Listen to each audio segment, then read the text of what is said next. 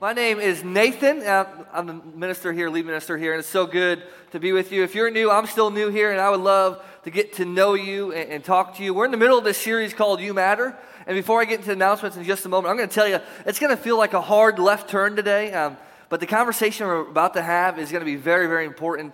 And I'm going to just say this, you're going to be tempted in a little while for half of you or more to say, this doesn't involve me, but my plea to you is, yes, it does, in more ways than you think. But let me get to that a little bit. Right now, I want to talk to you about something coming up. Our next series. This series is almost over. After next week, we are done with this series, and we're moving into our new series called Habits, and we're going to start that October 16th. And Habits series is going to look at different habits that sabotage our lives, different habits that we may have that we need to break, and we'll look at the science behind habits and how our life is really formed up of different habits. So that starts the 16th.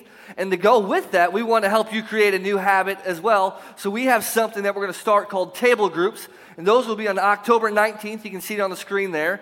And what table groups are they're going to be the table groups, literally, right? And so what we're going to do is we're going to talk about these habits on a Sunday. And then on Wednesday, we're going to get together at the church with a table group. And we're going to talk about that service and that habit a little bit more. And this is for everybody. And I would really encourage anybody who's looking to go deeper in their faith to sign up for this. And so what we'll do is we'll have these groups and we'll talk about them. It'll be kind of like an introduction to life groups. So maybe you've been thinking about life groups or joining one and what it looks like. This would be a great time to come. Maybe your life group has got out of the habit of meeting. It would be another great time to bring your entire life group to this on October 19th. And we'll do this for 6 weeks. But here's what we need you to do. If this is something you're interested in, we need you to pre-register. Pre-registration helps us serve you better. And you can pre-register two ways, at revolutioncc.org, at the table groups tab, or in the app, in the connection section of the app, you can fill out your pre-registration. But please do that, and we will enjoy that. It'll be a great time. It'll be fun. There'll be laughs. There'll be seriousness. But it's a great thing that we're going to do on Wednesday night starting October 19th as a church. All right. So are you guys ready today to kind of change directions? If you are, I need you to put your hands together real quick, because this is the most pumped you're going to be, all right? And so stay with me. But I want to start with a question or kind of a story. A couple of years ago, I was at a conference, and one of my favorite speakers of all time got up to the stage, and I noticed something right away. He was way shorter than I ever imagined he was, but he got to the stage, and he asked this question. He goes, what breaks your heart? And I want you to think about that. What breaks your heart? Initially, how my mind works, I start thinking like, what breaks my heart? I'm like, man, how much money I had to spend to come to this conference just to hear you speak. That's a lot of money. And I started thinking about like, man, how LeBron had just lost in the finals again. I'm like, man, that breaks my heart. And then now I think like, what breaks my heart? Gas prices breaks my heart. And then I quickly realized he could not care about any of that. And so he framed the question with this: what breaks your heart? Meaning, what does God put on your heart?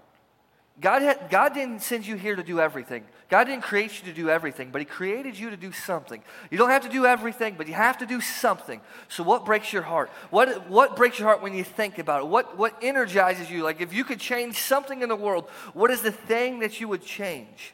And He says, what breaks your heart? Without hesitation, something came to my mind right away. My answer was this: the next generation. My heart breaks for the next generation. My heart breaks for a generation growing up that's more depressed now at a younger age than ever before. My heart breaks for a generation that's growing up in a world that's hostile towards Christianity. My heart breaks for the next generation. So I think I should probably give you a little bit of context into that answer. I started my ministry life. When I got into ministry, I thought I'd be a youth minister for a long, long time. God had other plans, but I started in youth ministry. So I started and I grew a youth group, and we had an awesome time there. I coached for 7 consecutive years right out of college basketball, right? I coached basketball in the junior high and the high school. I'm now a dad, so my heart breaks for the next generation. In student ministry, I remember late night phone calls with students who didn't know where to turn to, but their parents were getting a divorce and their world was falling apart. I remember coaching students, and I love coaching students. You know what makes coaching difficult? It's not the kids, y'all. It's you guys. It's the parents, right? That makes it hard, right? That's what makes it hard. But I remember the good time with that and having fun with coaching. I remember a family, a big burly guy and his wife and their daughter come into my office, and he's crying right away. And he's the type of guy that doesn't cry.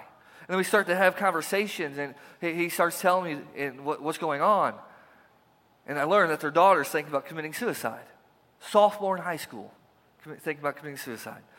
I remember when I got out of student ministry, standing in one of the hardest moments in my entire ministry career, conducting a funeral of a former student of mine who lost his battle with PTSD and took his own life. But those are the things that break my heart. And I remember the good times, though. I remember the celebrations, the graduations, the birthday parties. I remember getting invited to a kid's birthday party that I thought other adults were going to come to. Later, I found out that I was the only adult invited, so that was fun, hanging out with a bunch of junior hires. I've got to conduct weddings for the next generation, the former students of mine. I got to baptize more students than I count. I love the next generation.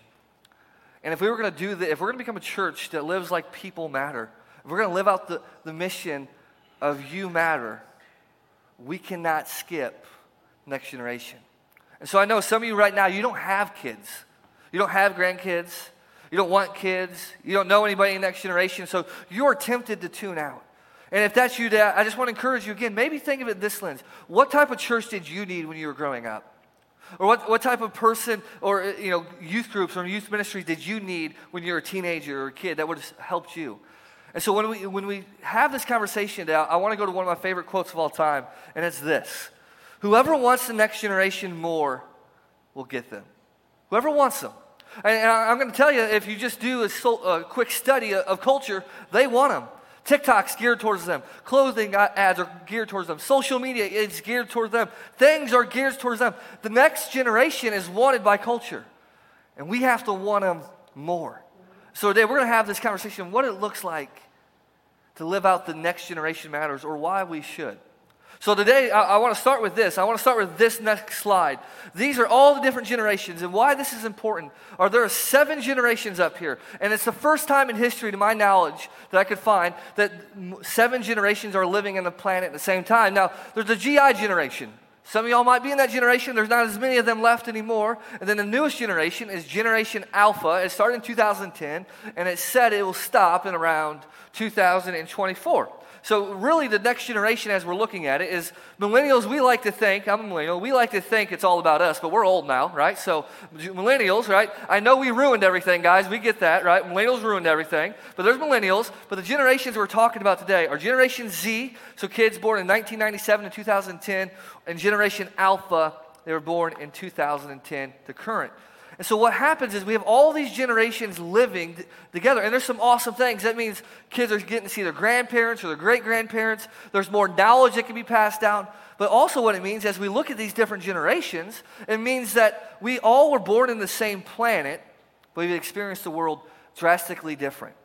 The world was drastically different in 1924 than it is in 2022, right? The world's drastically different than it was in 1981 than it is in 2002. So we live in this world, and we have all these generations living on the same planet, and each generation experiences the world differently. And the mistake that we make is we kind of say, hey, how we experience the world and how things were when I was growing up is the way that they've experienced or what they've seen, and that's not necessarily the case. So there's some tension when we're thinking about all this. There's some good things, but there's some bad things, and it's hard to understand, right? And so I'm a millennial. I was born in 1990. I'm a 90s baby, and I want you to think about this. So this is a little bit over 30 years ago. When I was born, telephones had cords, right? And so you would have these long lines, and if you want to get on the phone before cordless phones, you'd have to have this long landline phone, and you'd have to go around the corner so no one could hear you. We had dial-up internet. I couldn't even use my house phone and internet at the same time.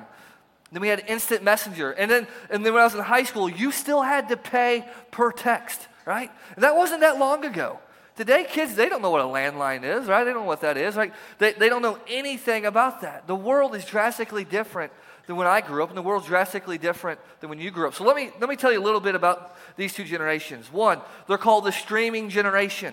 That means they're technologically advanced. To this age and period, they're the most technological generations of all time, right? They're streaming on TikTok, they're streaming cable, they're streaming shows, they're streaming everything. They're the streaming generation. It's estimated by Dr. Tom Gilmore, who studies these generations. He said they receive more than 10,000 messages a day. That could be text messages, some type of notification, email. Everything that they do is on a screen, right? They're the screen generation. So those are some facts about them. They're also, compared to the other generations, they're more open. They're more accepting of other people. They're more accepting of other groups, right? They're open to that. But then there's some alarming things about this generation. That this is the generation that is the fastest to deal with a mental health crisis than any other generation of all time. It is not abnormal for them to face a mental health crisis by the time they're in elementary school. It's not abnormal for them to know a peer who committed suicide. Matter of fact, when we talk about suicide with Generation Z and Generation Alpha, as they are committing suicide or trying suicide at an alarming rate, faster than the 3 previous generations before them. That's sad. They grow up in a world that averages 1 mass shooting a day. A day. They're growing up in a culture that's much different than ours. In our culture, yes, we would have seen some pushback maybe for being Christian. There's not a day that these kids will not grow up that they will not be categorized and put in a box because of what they believe about gender, sexuality, and other Christian beliefs. They're living in a much more hostile time when it comes to being a Christian than any other generation on this screen. That's what they're facing. And why I tell you that is, as we look at that, you can see there's some amazing things about the next generation. They're smart, they're talented, God's got amazing things planned for them. But they're also a generation who's connected more than ever, but they're more lonely than ever before. Dealing with depression and anxiety and all these different types of things. And I think the church, us, should lead the way in showing the next generation that they matter. I think we should be a community that's sold out to making sure the next generation knows that they matter. Matter of fact, I would say it this way, we have a responsibility. Whether you want to believe it or not, we have a responsibility to show the next generation they matter. We have a responsibility to come alongside parents and help them raise up their kids in church in godly ways. We have a responsibility to put resources in student ministry and children ministry and the next gen ministry. And you know what? Some of those big changes are coming. But we have a responsibility to do that. We have a responsibility to let them know that they have a community that they can turn to and come to when they're searching, when they're lonely, when they're isolated, when they have nowhere else to go. That they can come to Revolution. You know why? Because when they come to Revolution, they know something. They know that they matter. And what happens when we don't? You know, what I love about the Bible is the Bible can often be a great, warning, do not try this type of thing at times. Like, hey, don't do this. Like, learn from my mistakes. Well, there's an instance in the Bible that I find as a dad, as someone who loves the next generation, some of the scariest verses in all the Bible. It comes from a book called Judges. If you don't know what the book of Judges is, the book of Judges is basically like the Game of Thrones of the Bible, right? There's some crazy things. There's Deborah, there's Samson, there's a left-handed man who stabs a king who's so fat that his fat goes on over top of the sword. It's crazy, guys. It is a crazy, crazy book in the Bible. But at the beginning of the Bible, the beginning of the book, it starts with a man named Joshua. And Joshua took over after Moses. And Moses was the one who led the Israelites out of Egypt. And Joshua takes over, and they lead the Israelites. And the Israelites are God's chosen people. And he leads them to the promised land, the place they wanted to go. And we're going to pick up in chapter 2, and this is what it says after that happened. So all these amazing things have happened. It says, the people served the Lord throughout the lifetime of Joshua and of the elders who outlived him, and who had all seen the great things that the Lord had done for Israel. So I showed that to you because there's a generation who knows what God's done. There's a group of people who have seen God do amazing things. But if you skip down 3 verses, it gets a little scarier. And after a whole generation had been gathered to their ancestors, another generation grew up who knew neither. So they did not know the Lord nor what he had done for Israel. And then the Israelites did evil in the eyes of the Lord and served the Baals, which are the false gods. And they forsook the Lord, the God of their ancestors, who had brought them out of Egypt. Why I share that with you is there's a generation who saw God do all these amazing things. Then they had kids, and their kids heard a little bit about God. By the time their grandkids were raised, there was an entire generation who no longer knew who God was and what God had done. We are one generation away from having students and kids who don't know who God is, don't know what God has done. And this is a perfect example. I like to say it this way. They witnessed, and they went from a generation who witnessed God work amazing miracles to a generation who could care less. 2 generations. And it says they did evil in the eyes of God. And 2 generations, they no longer cared. 2 generations, that's not that long. That's like my grandkids not knowing. It's not that long. From one generation who knew God and see God do amazing things to a generation who could care less. That's a warning label for us. And so we can see that and say, that can be us. So we have to live and we have to act like the next generation matters. We got to say, hey, we want to make sure that our kids matter. We want to make sure the next generation matters. We want to make sure the next generation knows who God is. And you know what? That's not just a Nathan idea. Right? It would be great if that's a Nathan idea. It's actually a God idea. Throughout the Bible, there's sprinkled in, there's little instances where it tells us, hey, this is what you do with the next generation. And Jesus came along and he basically said, hey, man, if you make a kid fall away, like bad things are going to happen to you. Don't mess with the kids, right? And so God scattered throughout the Bible little ways that he says, hey, this is how you lead the next generation. This is how you reach the next generation. And one of those is found in Psalm 78. Now, the book of Psalms is a long book, and if you go to the middle of your Bible, it's right there, and you can find it, and it's long. And many of these things that you read in the book of Psalms are poems or songs, and they would read them out loud or they would sing them. They're very emotional. This psalm, again, talks about generations dealing with other generations. So here's how it goes. It says, my people hear my teachings.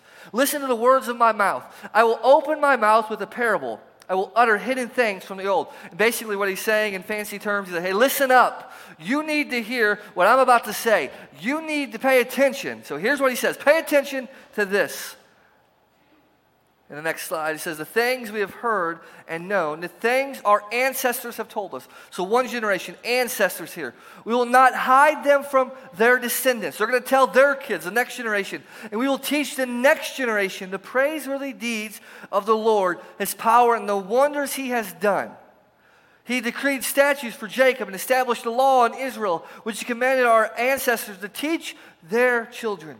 So the next generation would know them, even the children yet to be born, and they in turn would tell their children. There's a lot of ancestors, there's a lot of generations, there's a lot of children in that, and there's a lot going on. Here's what he's saying: that we have a responsibility. You have a responsibility to tell, to speak, to tell one generation and the next generation and the next generation about the things that God has done in your life. The things that God has done. And I love what he says. He doesn't give us a list of rules. You know, I think sometimes when it comes to like parenting or when it comes to leading next generation, like we want to get creative and we want to have all these amazing things. He doesn't give us like, hey, do this and be the perfect parent and have the perfect faith and do this, and this. Basically, he tells them, no, here's what I want you to do. I want you to tell them. I've talked with a lot of you. A lot of you are very good at talking, right? We can do that, right? I'm very good at talking. Like, I can't do a whole lot well, but I can talk for a long time, right? So he says, tell them. And I like to say it this way. We have a God story. So what he wants us to do is he wants us to tell us our God story. We all have a God story. What do I mean by that? Tell them how God's worked in your life. Do you know one of the most powerful things that you have in all of your lives that help people in their faith is your story? I mean, maybe your story is like, hey, I was living one way, like Rich Baker in his story a couple weeks ago. Like, I was living one way, then all of a sudden God opened my eyes and showed me something, and I started living differently. Or like my marriage was falling apart, and then we started going to church and started growing in our faith, and God saved us. Or maybe your story is like mine, like, hey, I didn't grow up in a Christian home. I didn't grow up knowing God. And all of a sudden, God was introduced to me, and it completely changed my life. You all have a God story. You have moments in your life where God has showed up. And the author of the psalm is like, hey, just tell them. Tell the next generation. You don't have to do much else. Just tell them right now. Tell them of what God has done. So when he's writing that psalm, he's pleading. He's like, listen, tell them about what God's done in your life. Tell them about all the miracles you've seen. Just tell them. Let the next generation know who God is and that God has moved in the past. Let them know that God's moved in the past, and more importantly, let them know that God will move in the future. And when you're telling your story, don't leave out the bad parts, right? We like to tell our story. We like to tell all the stuff that makes us look good and feel good. No. Tell them about all your mistakes, right? And parents, as you're doing that, I'm sure you got a lot of mistakes. Let them know the mistakes, right? Sometimes the mistakes that you have, you can tell other people and it can help them avoid the mistakes. But I got a whole list of mistakes that when Natalie's old enough to listen to me and care, I'm going to tell her, right? And I'm going to tell her that God has moved in the past, and you know what, baby girl? God will continue to move in your life. Because the same God who loves me is the same God who loves you. The same God who's worked in my life is the same God that's going to work in your life. We need to tell the next generation. They may feel lonely, they may feel isolated, but God has worked in the past and He will continue to be faithful in the future. And we all have this responsibility. We have a responsibility not to just keep our faith, right? We're good at that, keeping that, but to pass it on to the next generation. How many of you have like family traditions that you pass on from one generation to the next? Anybody? Some of you, okay. Some of you like, you're sports fans, or you got a family dish that no one really likes, but you don't know where it came from, but you always make it year after year at Thanksgiving, right? Or you got Thanksgiving traditions that you do, or things that you do as a family, maybe a family like heirloom that you pass down from one generation to the next, right? Maybe you have that. That's kind of what he's talking about. So think of it this way. One day, Natalie's going to be old enough, she's talking now and walking now, but she's going to be old enough to really talk and really walk, and she's going to come up to me one day. And she's going to ask me, she's like, Dad, who is that LeBron guy that you're always talking about? And my eyes are going to start to tear up a little bit. I'm going to start to hold it in. I'm going to say, Natalie, I have waited your entire life for you to ask me that question. I'm going to go to my closet. I'm going to pick out the perfect LeBron jersey. I'm going to put it on. I'm going to sit her down on the couch next to me. We're going to turn on YouTube. We're going to watch the top 50 plays of LeBron James' career. Then I'm going to pull out the DVD, right? I have the DVD from the 2012 Miami Heat, the first championship ring he won, and we're going to watch it, right? And then I'm going to tell all the stats. I'm going to say, baby girl, he is the GOAT. He's the greatest of all time, right? And I'm going to make sure she knows that, and she's going to care less. That's what he's saying. That's what they're saying to him. He's like, sit your kids down. Talk to them. In Deuteronomy, it says, as you're living life, as you're walking, as you're breathing, as you're doing life, pass on your faith to your kids as you are living out your life. Take it upon you to say, I'm going to make sure my kids, next generation, my grandkids know who God is, what God has done in the past, and what God will continue to do. And why do we do this? Well, here's the why. We do this. In Psalm 78, it continues to say we do this because then they would put their trust in God. That they, in return, would put their trust in God. And would not forget about His deeds, but would keep His commands. And they would not be like their ancestors, a stubborn and rebellious generation whose hearts were not loyal to God, whose spirits were not faithful to Him. We do this so one day, when we're gray in the head, and we're sitting back, and I'm no longer preaching, I have passed this on to the next generation, and I'm sitting in chairs out here. And I have a young person sitting who maybe heard this, and they're up here teaching because we told them about who God was. And we pass on our faith to the next generation. We do this so that they would have their own faith. And parents, isn't that one of the most important things that you want for your kids? That they would grow up knowing who God was and what God can do in their life? Grandparents, isn't it amazing to be able to watch your kids who you grew up, who you told who God was, now raise their kids and who God is? Church, wouldn't it be amazing, again, when we're years from now, 20, 30 years from now, that these chairs are full of people and students that we invested in and let them know who God was? Because if we don't, 30 years from now, we'll sit here and these chairs will be empty. Wouldn't it be awesome that when this generation thought, man, I'm depressed, I'm anxious, I was thinking about taking my own life, they're struggling with eating disorder, all these things they're facing, They're like, I need somewhere to go and somewhere to turn. Wouldn't it be amazing to say, where I can turn? I can turn to Revolution. Because they care for me. That I matter to them. And they have ministries in their age and people on staff that they can talk to. That when they're dealing with sexuality and gender, like, I don't know what to think. I don't know what to do. That they don't turn to the world for answers, that they turn to us.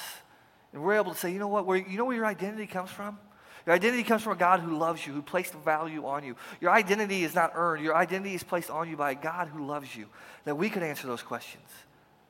Or that we become a church that when they have questions, that we don't turn them away and act like they're dumb, that we listen with empathy and sympathy and say, you know what? We had those same questions when you were your age, and we're here to answer them for you.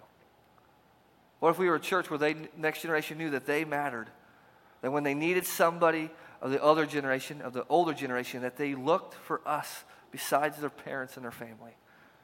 And again, I know you may be thinking what does this have to do with me? How does this apply to me? I don't have kids. I don't care about kids. I don't care about student ministries or children's ministries. I don't care about it. I would say this, you never know. You never know how much impact you can have on the next generation with your story, with your life. How many of you have made really, really big mistakes in your life? All right, awesome. You guys are honest. Awesome, right? You made some of these big mistakes. And you know what? I've learned that sometimes, like I said earlier, the greatest thing you can offer next generation was like, hey, I was a really bad example of this. And here's how I can help you, right? Your story can impact the next generation far greater than you think. I'm going to give you a perfect example.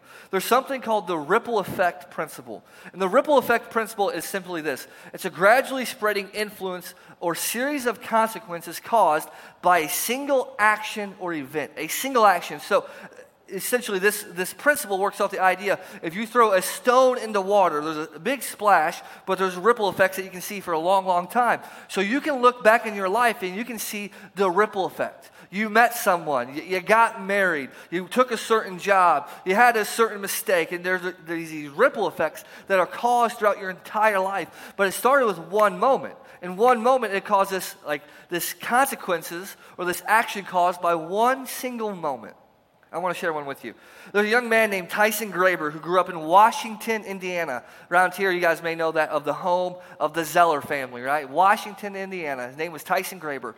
And in the early 2000s to late 90s, he went to Lincoln Christian University, and he studied youth ministry, where he would graduate there. And eventually he would graduate, and 2 years after graduation, he moved to a small town called Herscher, Illinois. And he took a position at a church. It was a unique position. He was going to be the only full-time staff at the church. They're going to have a part-time teaching minister and a full-time children's minister. And he takes the job.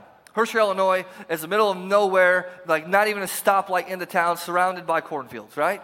And so he takes this job and he becomes a 6th grade basketball coach. On that 6th grade basketball team was a skinny, goofy kid with glasses it was not abnormal for that kid to cry at practice because there was so much going on in his life and he had so much frustration. He didn't know how to let it out. And so this was hard for Tyson. He didn't know what to do with this kid. And he could have walked away. He could have said, hey, I'm done with this. He could have cut the kid, but he didn't. He kept the kid on the team and he invited him to church. That young kid went on one Wednesday night and never stopped going. He would go on Wednesday night and Sunday morning. He would ride his bike. He would walk there if he had to. And Tyson and this young kid developed a relationship, a friendship, a mentorship, a relationship that kid needed. He guided him in faith. He showed him what it looked like to be a Christian. He showed him what it looked like to be a man who was married. He showed him all these things. Eventually, that young kid is baptized.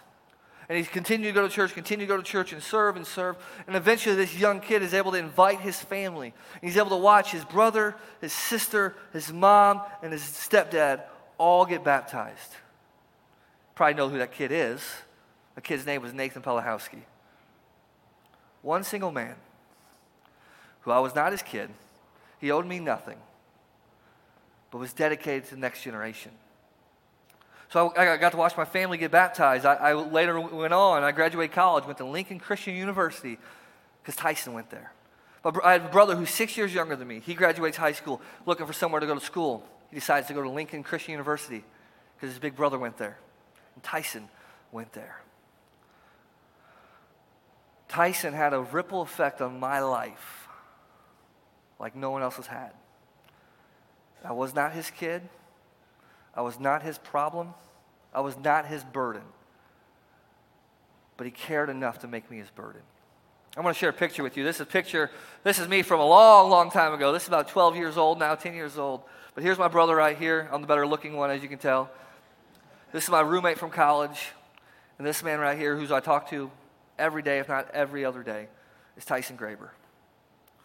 All these kids from non-Christian homes went on to Bible college, become ministers because of this guy right here. Don't underestimate what you can do for the next generation. Don't underestimate the impact you can have. Because it wasn't just Tyson. It was a church who cared enough about the next generation and said, we're going to do something abnormal. We're going to hire a full-time youth minister and a part-time preaching minister. Churches don't do that. It was a church that said, we're going to spend all these resources in youth group. And we're going to reach hundreds of kids in that community that were never reached before. It's the ripple effect. And you don't know right now, with how you're living, what you're doing, who one day will stand up and say, you know what, my life was changed because someone like Tyson Graber, you, stepped up, and it created ripples like they never imagined. So I want to end with just two ways today that we can start doing this and how we can start being a church that cares. And the first one is really easy. Be the best example you can be. Be the best example you can be. Be the best that you can be. And what I mean by that is not just as a person, but be the best example of faith you can be. So I've learned a couple things, being a dad and also being a brother that's 16 years older than my youngest brother who has Down syndrome. They copy everything. I couldn't say anything growing up as a teenager that Jace would not repeat, right? And Natalie is constantly watching. They're watching you. They're watching how you act. They're watching how you treat people. They're watching your marriage. They're watching to see what you do on Sundays. They're watching to see if you pray or read. They are watching you. And what I believe to be true is how you faith, especially parents, you're the greatest theologian in your child's life. How you faith is often how your children will faith. Not always, but often. So be the best example you can be. In 2 Corinthians, it kind of talks a little bit about this. It says, remember this, a farmer who plants only a few seeds will get a small crop, but the one who plants generously will get a generous crop. And every time we're living out our faith, that's planting a seed. Every time you go to church on Sunday, seed planted. Every time you pray before dinner, seed planted. Every time you choose to love your spouse, seed planted. Every time you choose to live like someone matters, seed planted. And over time, the more seeds you plant, the better crop you'll have. And every act of faith they see is sowing a seed. Don't underestimate how much of impact and how much a ripple effect planting seeds can have. So be the best example you can be. And the next one is for the church, all of us. Lead with grace. What I have found is I've gotten farther from the next generation, farther from my 20s, and farther from teenage year. I forgot how dumb I was and how many mistakes I made. And I think what happens is the farther we get from being in the next generation or in teenage years, we forget how dumb we were. And we forget how many mistakes we made. And I remember over and over again these mistakes, and people would meet me with grace, and some people would not meet me with grace.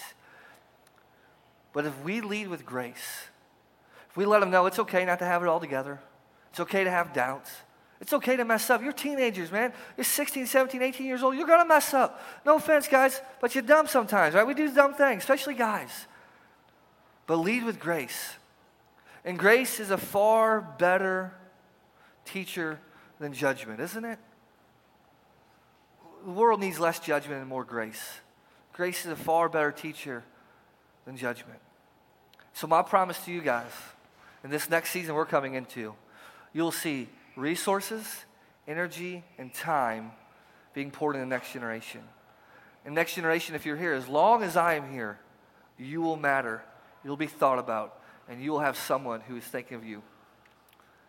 And to be a church that does this, it's hard. It takes sacrifice. It's willing for us to get uncomfortable.